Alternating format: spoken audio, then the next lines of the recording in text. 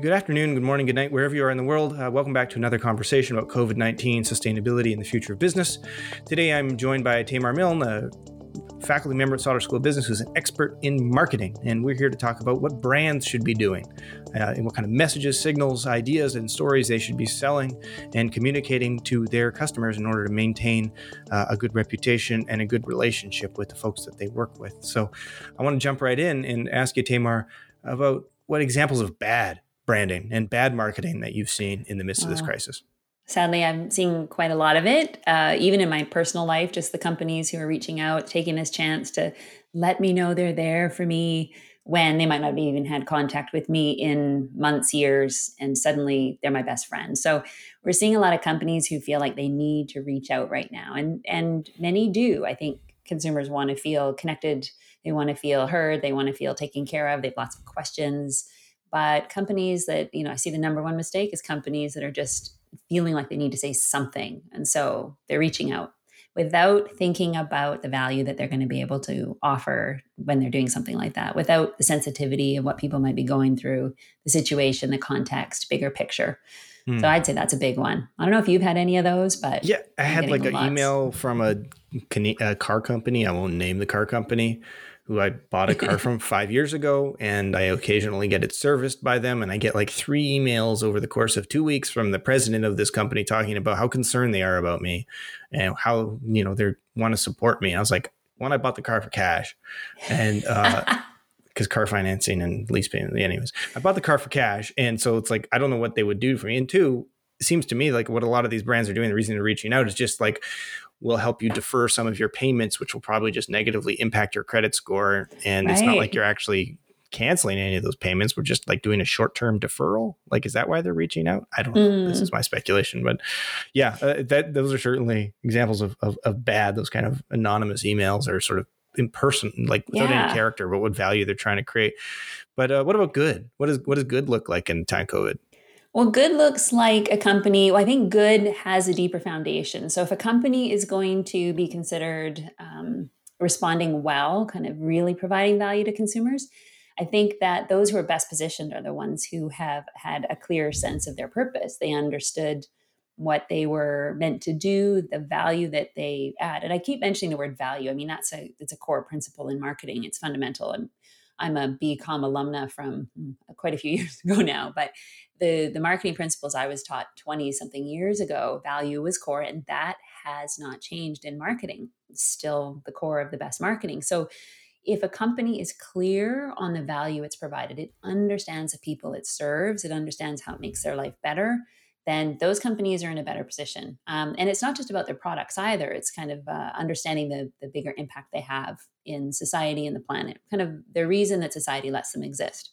So that's a bit of a rambling runway to lead up to the companies that are showing, I guess, strong COVID response, or actually truly connecting with their consumers, are those who had this sense of purpose before. So an example that I like to look at is Nike. The Nike Play at Home campaign that they launched fairly quickly after the crisis really escalated. It was true to what Nike offers, getting people moving. And this whole campaign focused on how can people continue to stay healthy while they shelter in place. It's a sense of, or reflects the sense that Nike cares about the planet, but also cares about its consumers. And the whole campaign did not seem like it was opportunistic. It feels like it's caring. It feels true to how Nike has built its communications over time. And so I think examples where a company is true to its purpose, understands the people it serves, sensitive to the issues that are going on in the world. And this could be, this right now we're really focused on COVID-19, but what about climate change? What about human rights and a lot of the issues we're seeing right now rising in the world when we're all primed and emotional? These are the things that if companies understand their effect, their place, what their consumers are going through, those are some good responses. I think too, companies that are thinking about that value part of what they offer can pivot really easily. I don't know if you heard about the pizza chain, I think it was a small chain in New York City that its business dropped off instantly, and it realized with its pizza ovens, it could pivot and make face shields for hospitals. And so it, it didn't really have a strong takeout business, but it had these hot ovens and realized there was a need in the world. There's a lot of assumptions that go into making something like that work, like the whole new supply chain. It's a whole new customer base. We're B2B, not B2C, and those kinds of things. But really looking at how can we add value? I don't know. I talk a lot about value. It's core to marketing. And that has not changed in the world. So it's almost like COVID is like this stress test for who the heck are you? Yeah, it really is. And if you don't know who you are, and so you're like car company who's basically selling me a commodity that's been like wrapped up in messaging, but really at the end of the day is a commodity, and you send me some impersonal email offering me basically credit deferral, who are you really? Right. But Nike has this deep relationship with their customers that's, going to, regardless of what's going on in the economy, what's going on in the world, they'll find a way to pivot, because if your well-being and fitness and activity level is what I'm trying to promote, I have like a really clear sort of roadmap for what to do. Yeah. Right? And authenticity. You got to know who you are. You got to be able to, I always talk about whether it's personal branding or whether it's big corporate branding, small startup, doesn't matter. The best chance you have of building a strong brand is to be true to yourself. So really offering what you can, making a promise and following through on a promise. That's what brand is. I read a quote once from a consultant, last name is Zhivago, and it said, branding is the promises you make, and a brand is the promises you keep. And that's really core here, is companies that are trying to layer over something that's inauthentic. We're calling them on it. And we were really forgiving at the beginning of the COVID pandemic, much more than we normally were. And by we, I mean consumers, right? People making decisions every day. We were much more forgiving before. And now we are starting to say, you should really have this figured out by now. Like, we're not going to be so forgiving anymore. And so a strong brand is about keeping promises. So when you know who you are, I like the way you put that, Justin, like a stress test for knowing who you are, knowing what you offer. Really important right now. Now more than ever, as the crises the world faces grow, it's just going to become more and more important. Mm-hmm. I love that framing. Like, a branding is what you say, and my brand is what you do. There's something really interesting there. And so I guess what this sort of the overall thesis that you're seeing emerging is, one, essentially consumers are calling out BS a lot faster. Like, we were forgiving for first like 6 weeks, and now it's like, okay, what are you actually going to do? Two, there's this distinction between action and intention, and like, we're really sort of developing this great filter. Three, COVID is helping these brands figure out, okay, this is what it's like for me to work in crisis. Maybe this is going to help me in crises to come. Right. And I know this feels very like contemporary, but it's been fascinating to look at all of the current unrest and protests in the United States, and how quickly so many brands are standing up in ways that in the past they would not have. Right. And perhaps that is born in some sort of newfound sense of leadership that the private sector might be developing. But I guess I'm curious, what if you're a brand? What if you're like a cruise company or an airline, and COVID has just like decimated your business model, and like, there's literally no vision of what success in your future looks like. Like, these companies are like, maybe we will stop like losing money every month sometime by the end of 2020, but that involves like selling half of our stuff. How do you just say nothing? Like, what do you do? What's the best thing? How do you behave authentically when your entire world is just like crumbled around you? Well, the key, I don't really know how to save some of those industries, some of those product categories. I think the answer is in part of your question. How do you respond authentically? Another example of bad marketing response, promotional response, has been from some of the travel companies who have seen their businesses decimated. My husband and I went to a resort in Jamaica for our honeymoon 12-ish years ago, and we just got an email from that company that was so tone deaf. It was just talking about worry-free, and I know they're trying to connect on how worried everybody is, but I'm thinking, this is tone deaf. Something's wrong here. And it was just it just completely ignored the issue altogether. So it's a difficult one though, because some businesses will find it extremely difficult to pivot to something else, to communicate what they're doing. In marketing, we talk about the components of an attitude. So an attitude is an enduring belief or feeling or tendency to behave a certain way towards something. And it has those three components of cognitive, like what you believe to be true, the fact, affective, what you feel, and behavioral is a tendency to behave. It can even be a physiological response, like you see a brand you love and you actually get a shot of oxytocin, the love hormone in your body, and those kinds of things happen. And so an attitude, people have formed instantly negative attitudes, very strongly held attitudes based on fear, which is the strongest affective component of an attitude, around things like cruises, because that's where we heard about the, early outbreaks and people can't escape, and it's just like a virus cesspool. And so if you're going to change an attitude around that, just sharing something like facts around how we're sanitizing more, or everybody's going to have a temperature check before they get on, that's only taking care of the cognitive aspect of the attitude. We need to find ways to get people to feel something, and that's where companies are not really sure what to do. They can't ignore it. They can't joke about it. Although I can't think of them off the top of my head, but I know I've collected a few ads where companies have sensitively tiptoed around this topic, kind of maybe laughing about things like how your relationships at home have needed more work and things like that. Some of the lighter side of this experience, but we've got to address that fear, and that's really difficult to do. And then the behavioral part is going to be, how do we get people taking a step toward it?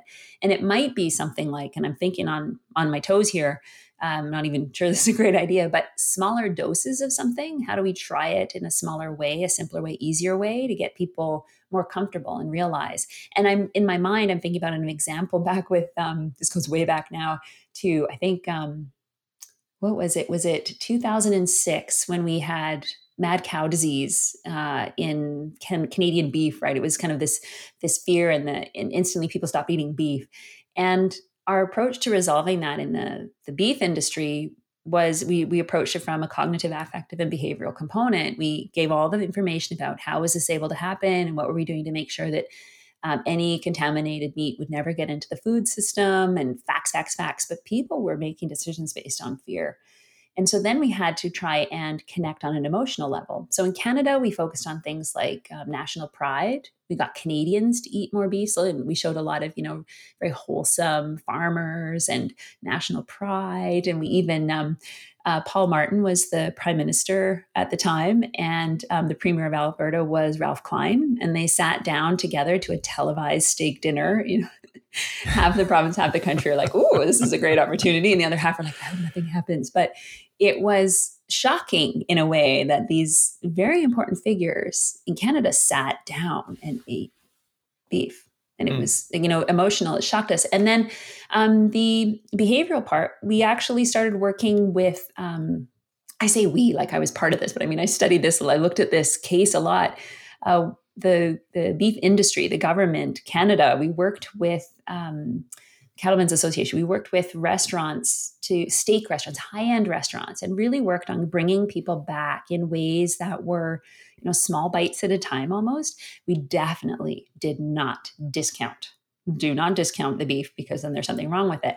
So that's kind of an elaborate example off topic, but it shows the need. And actually our beef industry bounced back as much as it could. Other things, veganism and vegetarianism and healthy diets, et cetera, are affecting it also. But that triple pronged approach, we think about that a lot in marketing: the cognitive, the affective, the behavioral. So this is a long answer to your question about what do these industries do and how do they communicate? And I think they have to be quite creative. I don't know. I have another example from my personal life, but I've been going on a bit here. I don't know if you had something you wanted to clarify. This discounting question, that's fascinating. So if a cruise gets cheaper, there's going to be a certain segment of the population who's like, boy, is that a great deal for a cruise. Yeah. But there could be another segment of the population who's like, cheaper, I want the cruise to be more expensive. Yeah. If it's cheaper, that means they aren't improving their safety. They're not improved. Like, how could it get cheaper when presumably, I want fewer people on the ship? Yeah. I don't want to go on a full ship. I want a ship with half capacity. I want I want a larger room. I only want an outside cabin, or whatever it might be. Same thing could end up being true for airlines, where it's like they're going to be so desperate to fill their planes again and get people flying to Jamaica, to use your example. But if it's cheaper, you might have that same kind of impulse. Be like, well, if they were, could be like, I don't know. It makes it so hard to behave. I think there'd be some interesting research from that, because I've seen varying studies on consumers and even generational cohorts and their response to this. The millennials, Gen Z being more, the latest one I read was talking about how those millennials and Gen Z, I mean, we talk a lot about how they care, they really kind of demanding the most from companies. We haven't yet seen it in action, but they talk a good talk, that they are more caring and more communal, more considerate, but they are also more adventurous. And so we might see that low price on a flight or a vacation of some kind, it could attract them. I think we're going to have to see that the small bites, like that's what I think is getting people, that behavioral component of an attitude change, small steps, and then people will leap. It is kind of the general idea. It's a generalization. It doesn't always happen. And so that might have to start with certain segments of the market. I mean, marketing, we're always segmenting. We're thinking about different parts of the market. But demographics, attitudes, ages. Yeah, because I mean, this question of attitudes, and what I'm so fascinated by, and I've brought this up in previous conversations here, is just like how much COVID will permanently shape the attitudes, especially of people whose future have been most significantly impacted by this. So it's like there might be certain segments of people who are like, oh, my retirement portfolio shrunk a little bit. I might have to work for a couple extra years. But then there's also going to be whole segments of the market where it's like, the entire viability of my career is no longer there, or like my ability to enter the job market was just delayed by 4 years because of a sustained economic contraction. So those people might have, well, even if prices are lower or we send different signals, their attitudes might permanently be shaped. Like people who come out of the depression, like Great Depression, even if they're, very wealthy. I have a sort of older relative who, like, he survived World War II and immigrated to Canada and ended up making millions of dollars, but he was still in his 80s walking up and down the alleys of his neighborhood collecting bottles. It sounds like my grandpa, same thing. Right. Yeah. And he didn't need it. He had literally millions of dollars in the bank. And that part doesn't sound like my grandpa, but the rest comfortable anyway. But he's collecting bottles. He's very comfortable. He didn't need him. He didn't need a penny, and he's collecting bottles. And I'm like, what's the COVID equivalent of that? That person, it's like that. Those attitudes, and I suppose that might be one of the scariest things to brands is that they're now going into a great unknown. Of like, we don't even know who our segments are and what their attitudes are anymore. So they're so overwhelmed with fear and trauma and dislocation and insecurity, instability, that like trying to figure out what the right conversation is with them seems like small bites to your point, right? It's interesting though, because I kept worrying about my son. I have an 8-year-old son, and I kept worrying, is he going to be scarred? Is he worried? Is he anxious? He's not. He's bored. He misses his friends. But he's loving more time with two incredibly busy working parents who are actually not home as much. You should see the sign I had to put on my door so that he wouldn't interrupt us today while we're talking. But there's that question about what's permanent and what's not, as a marketers, we're researching that. Red Havas just put out a new report about COVID trends. And but one of the, everybody's trying to forecast what are the permanent changes versus the temporary changes, because that's going to shape the strategy of a business, right? And then how long is this going to last? Because the temporary changes, right now we're looking at still a significant amount of time that we need to kind of hold things together to be able to emerge from this. One of the trends that seems to be, and I think you and I might have already talked about this, is e-commerce. I mean, people who were hesitant before, I was hesitant. I'm a hesitant online shopper. My husband is not. And I have bought everything. I haven't left the house. I haven't been in a store in 2 months, And I realized that it's easier than I thought on lots of things that I never would have considered. I mean, there's the odd thing I would have bought online before. But now the barrier's been broken. People were forced. And some parts of the world, even where e-commerce is not as well established, are starting to see that companies who can come in and help establish that infrastructure and get the systems going and are jumping ahead of the curve. There's a potential here for that if you're banking on that being kind of one of the permanent shifts, and I am. Another interesting one that's come up has been the trade-off we're willing to have in many countries where we've really embraced and fought for privacy, right? It's like, the companies cannot collect information, governments cannot collect information, and how are you using it? And we have all this focus on privacy. But it's interesting when you look at countries like South Korea and New Zealand, where they were willing to trade off a lot of that privacy for freedom. They want Mm-hmm. freedom to move about. So tracing apps, tracing software, Mm-hmm. the government says we need this to be able to be comfortable letting people roam more freely. That's giving up some privacy rights. So that's another interesting one to companies, especially companies in that field Yeah. of data collection and tracking and tracing and all those things. Wow.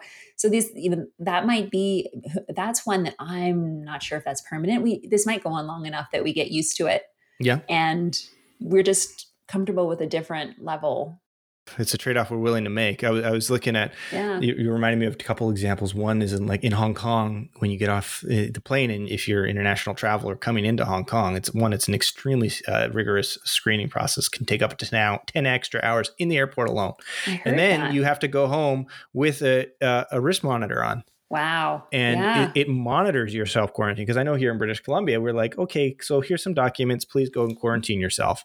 And we sort of rely on some like wholesome Canadianness in the hopes that people do what they're supposed to say they're going to do. But that obviously doesn't work out very well. No. We're looking at one jurisdiction in Canada, New Brunswick, a province in the east of our province, where there was a doctor who traveled from Quebec, where there was much more outbreak happening, into New Brunswick, and didn't quarantine, and then treated 150 patients over the course of a couple of days, and has now triggered a reemergence of a province-wide lockdown because of his behaviors. And so we could see that the only way to get back to any kind of normalcy or business as usual is to make these sacrifices in our privacy. And so that's a little, it's going to be challenging, because there's going to be some societies that have strong senses of collectivism, who are much more willing to like abide by those kinds of directives. And then there's going to be some societies who have strong senses of individualism, Western societies in particular, like don't tread on me type societies. We're going to be much less likely to accept or engage in that kind of invasion of their privacy. So that's one thing that I noticed. That the other was this company called Clear. And what Clear does is they do like pre-screening for airports in the United States. And so you can sign up and pay them an annual fee. And what they do is they do an intensive background check, and they have like biometric samples of your irises and whatnot and your fingerprints, so that you can get through security lines way clearer, way more quickly. They're now selling this service and software to corporations for managing who is allowed in and or not into their own facilities, whether it's like research facilities or even office buildings. So it could be that in order to get back to the office, you're going to have a Clear passport. And so a private company tracking your health records, tracking where it is you went with your consent in order to be able to get back to work. And so we're going to be witnessing, like, this is totally like outside of the domain of business. This is much more like a political issue, but what we think is an acceptable level of privacy and whatnot. But it's going to strain a lot of our relationships with customers. It's going to strain our relationship with government, because there could be businesses that have values here over there. Who knows, right? Well, when you say businesses with different values, it actually, as you're saying that, I started to think about all the taboo businesses, or industries that are on the fringe of society, because I think privacy is an abstract concept, versus freedom. I mean, privacy and freedom. And I might say, sure, trace my steps so that I can get out and about and enjoy life again. But as soon as that tracing actually reveals some of my my patterns, maybe, is that, I think maybe people, I don't know, I start to wonder, I have nothing to base this on, but I start to think, wouldn't it be interesting to follow, how do we behave better? I mean, it's one of the things we look at in consumer behavior, because with one form of research in particular, something like observational research, where we watch subjects to see how they really behave versus what they say they're going to do. I mean, we survey people and everybody's answers are much more sustainably responsible and socially responsible. And I'm a kind person. And of course, I'd never break the rules. And then we watch what they do. And it's a very different story when you see what people actually do. I was in my undergrad, I was part of the world famous condom research that Darren Dow, Jerry Gorn, Chuck Weinberg, Sauter's quite well known for that research. And when I used to stand in drugstore aisles and dressed in like Shoppers Drug Mart uniform and watch people shop. I was doing observational research, and people, if they spotted me, you could see in some people, not everybody, but attention, like something changed. And so when people know they're being watched, their behavior can change. Sometimes that effect shifts after a while. Like once we get comfortable and we forget we're being watched, then we might revert. I don't know. It should be, it's an interesting area of study. I'm not a researcher. I'm a practitioner. So I'm more on industry side, but I think that there's going to be out of this. I was talking to a few of our researchers at Sauder, some of the ideas for their future research, they're just blossoming. I mean, you probably got some of that maybe from Daniel Skarlicki and Werner Antweiler, but and Dave Hardesty, just the kinds of things that are going to be really interesting to study going forward. All these new angles. So it seems to me though that COVID is highlighting the importance of all sorts of different functions. So I think one function of an organization that it's really highlighted is like, you better have your supply chain on lockdown. Like this reliance on anonymous providers, suppliers, you better have a relationship with them, if not redundancy.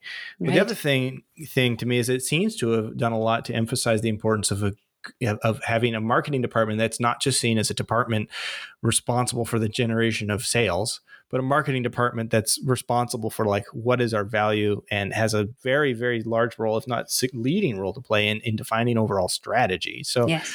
I'm curious if you've seen that, examples of that, or if companies who've centered marketing more effectively in the organization, or if there's just sort of perspectives that you'd offer to learners in this space about how to like be more ambitious in your application of marketing principles and do a better job of sort of like fighting for your seat at the table, as opposed to seeing just like as a nice to have type thing. Because COVID seems to suggest to me it's a must have, like skill set and function.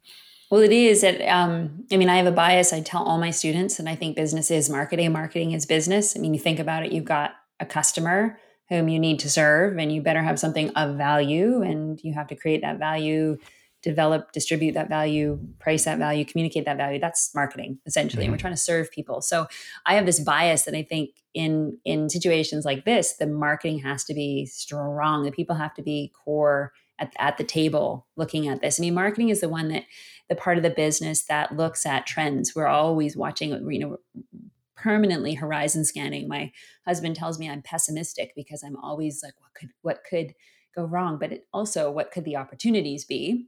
But this kind of constant scanning to see what's going on, in marketing feeds that information. It's not like we're the only department and division in a company that does that, but definitely marketing is looking at, we're taking the temperature. We're really in touch with the consumers if we're doing it well.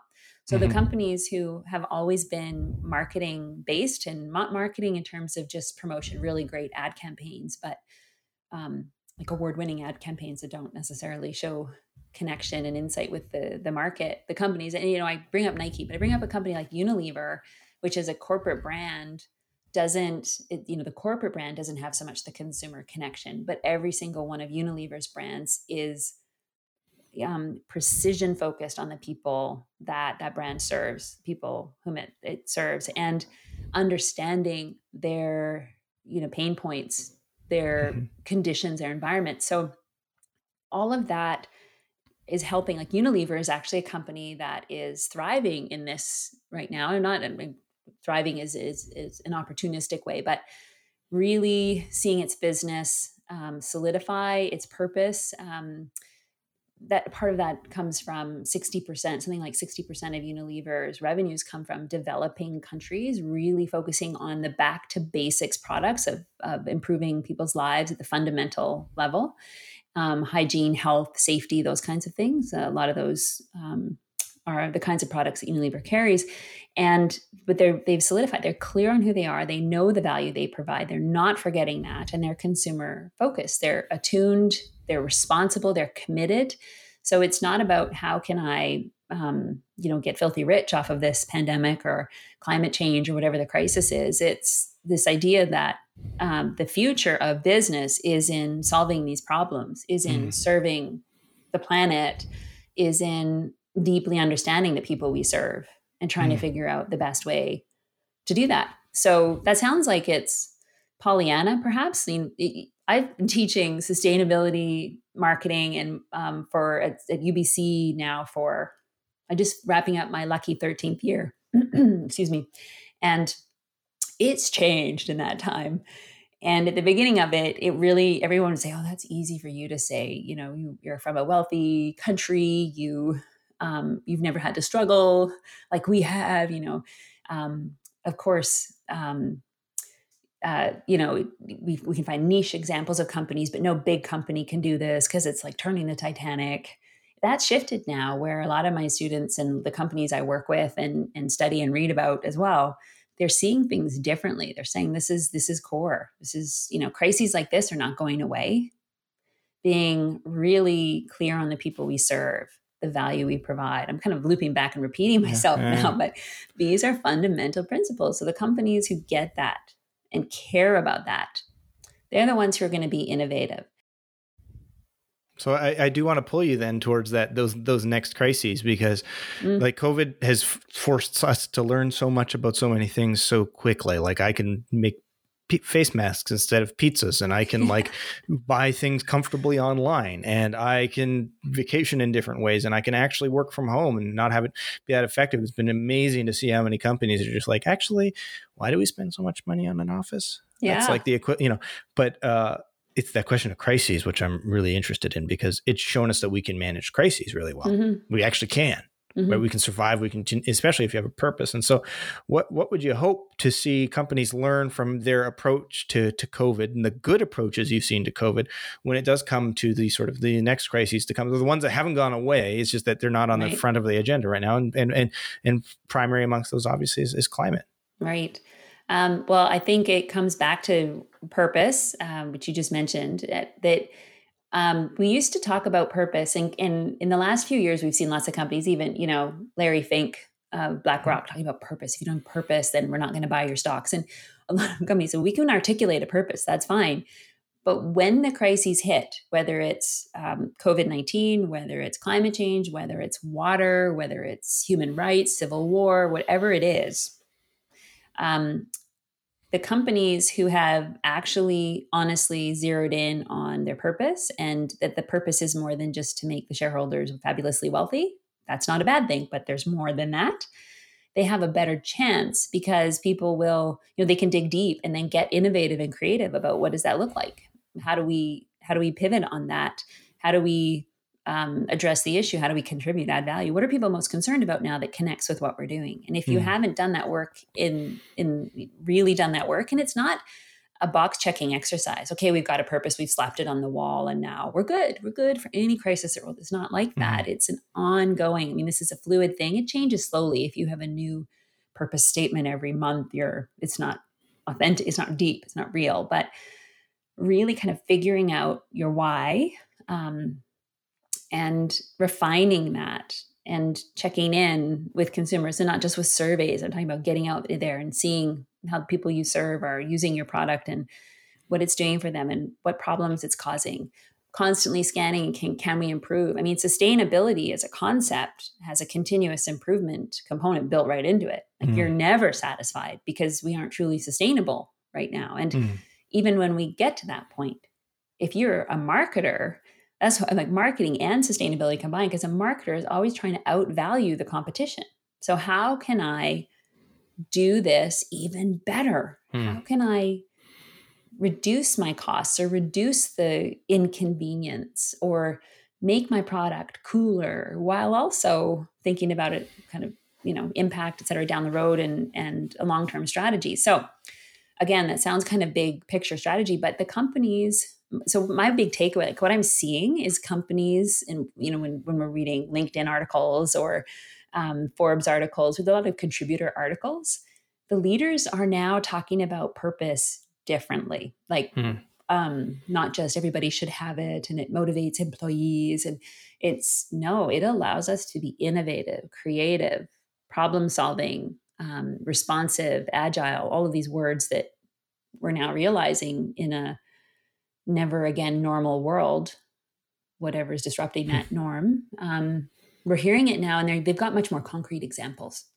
So to tie it back to your earlier thing, it's kind of like, okay, if there's the one lesson we're learning, it's find your purpose, right? Find your why. There's lots of people, but now you're seeing purpose translating into brand, not branding. Right. So it's not purpose-driven branding, but purpose-driven brand. Yeah. And that COVID is almost like what we talked about, the stress test to help us figure that out. So absolutely. I really love that. I love that perspective. So I'm going to end with one personal question. What is one habit? You've already talked about your newfound inclination to shop online, so I'll ask you to find another example. I'm not going nuts because I'm very conscious of my consumption. You're a good person, Tamar. But thank you, Justin. What is one new habit that you think you've developed in the midst of all of this that you hope you hold on to? Oh, well, what's funny is I have this newfound understanding of my tendency to be introverted. I didn't realize before. But anyway, so at the start of the whole kind of our change of our way of life, at first I cocooned and I isolated and I just kind of reveled in the fact that I didn't have to look up from what I was doing and engage with other people. I really love engaging with other people, but I need a lot of time alone. Anyway, what I have found though, since I lifted my head and looked around, and it's a new habit I think was always in my mind, but I'm building it now, is the professional development opportunity that exists between peers. And so I've learned a ton from you, for example, a ton from you, just in our conversations about these topics. All of the materials our colleagues are putting out, their articles or little videos, many of which you are known to be producing and do such a good job of giving us channels for this. There's so much there, but we're also teaching each other best practices more. And I used to tap into that almost like when I needed it, when I was not a crisis is too big, but in a pinch point of something, I got to do this thing. How do I? Now I've turned it into a habit of connecting with people. I think as an introvert, I like this environment where I can do a lot of one-to-one connection, even though it's on screen. I'm a hugger, so I'm missing that. But it's become a habit that I am checking in much more proactively with my peers. And I've found that the learning through these digital channels is actually something, I'm exhausted at the end of the day often, but there is so much to learn from each other. So I'm making that a habit. And I have actually more calls with colleagues and chats than I ever did before, even when we were down the hall from each other. And I think that that's a good habit. I think that there's so much richness. Sauder is unbelievable, the amount of knowledge we have there. And it's been fun to tap into that. And I don't want it to stop. So I have done less reading of books, which is probably not a good habit to set aside, but much more connecting with the knowledgeable people in my network. I love that. You're really making me think that when we're on the other side of this, there's those colleagues but you don't really know, that you don't really, you kind of acknowledge, but it's not like a deep level of acknowledgement. And now I find myself reflecting on the level of gratitude I'll have for actually getting to connect with people in a meaningful way. So it's been a much more diverse, cross-pollination, even within our faculty. It's good. Excellent. Well, listen, thank you, Tamar. Thank you. This has been really enjoyable. Thank you for taking the time. Very much appreciate it. And we'll talk to you soon. So fun. You bet. Thanks, Justin.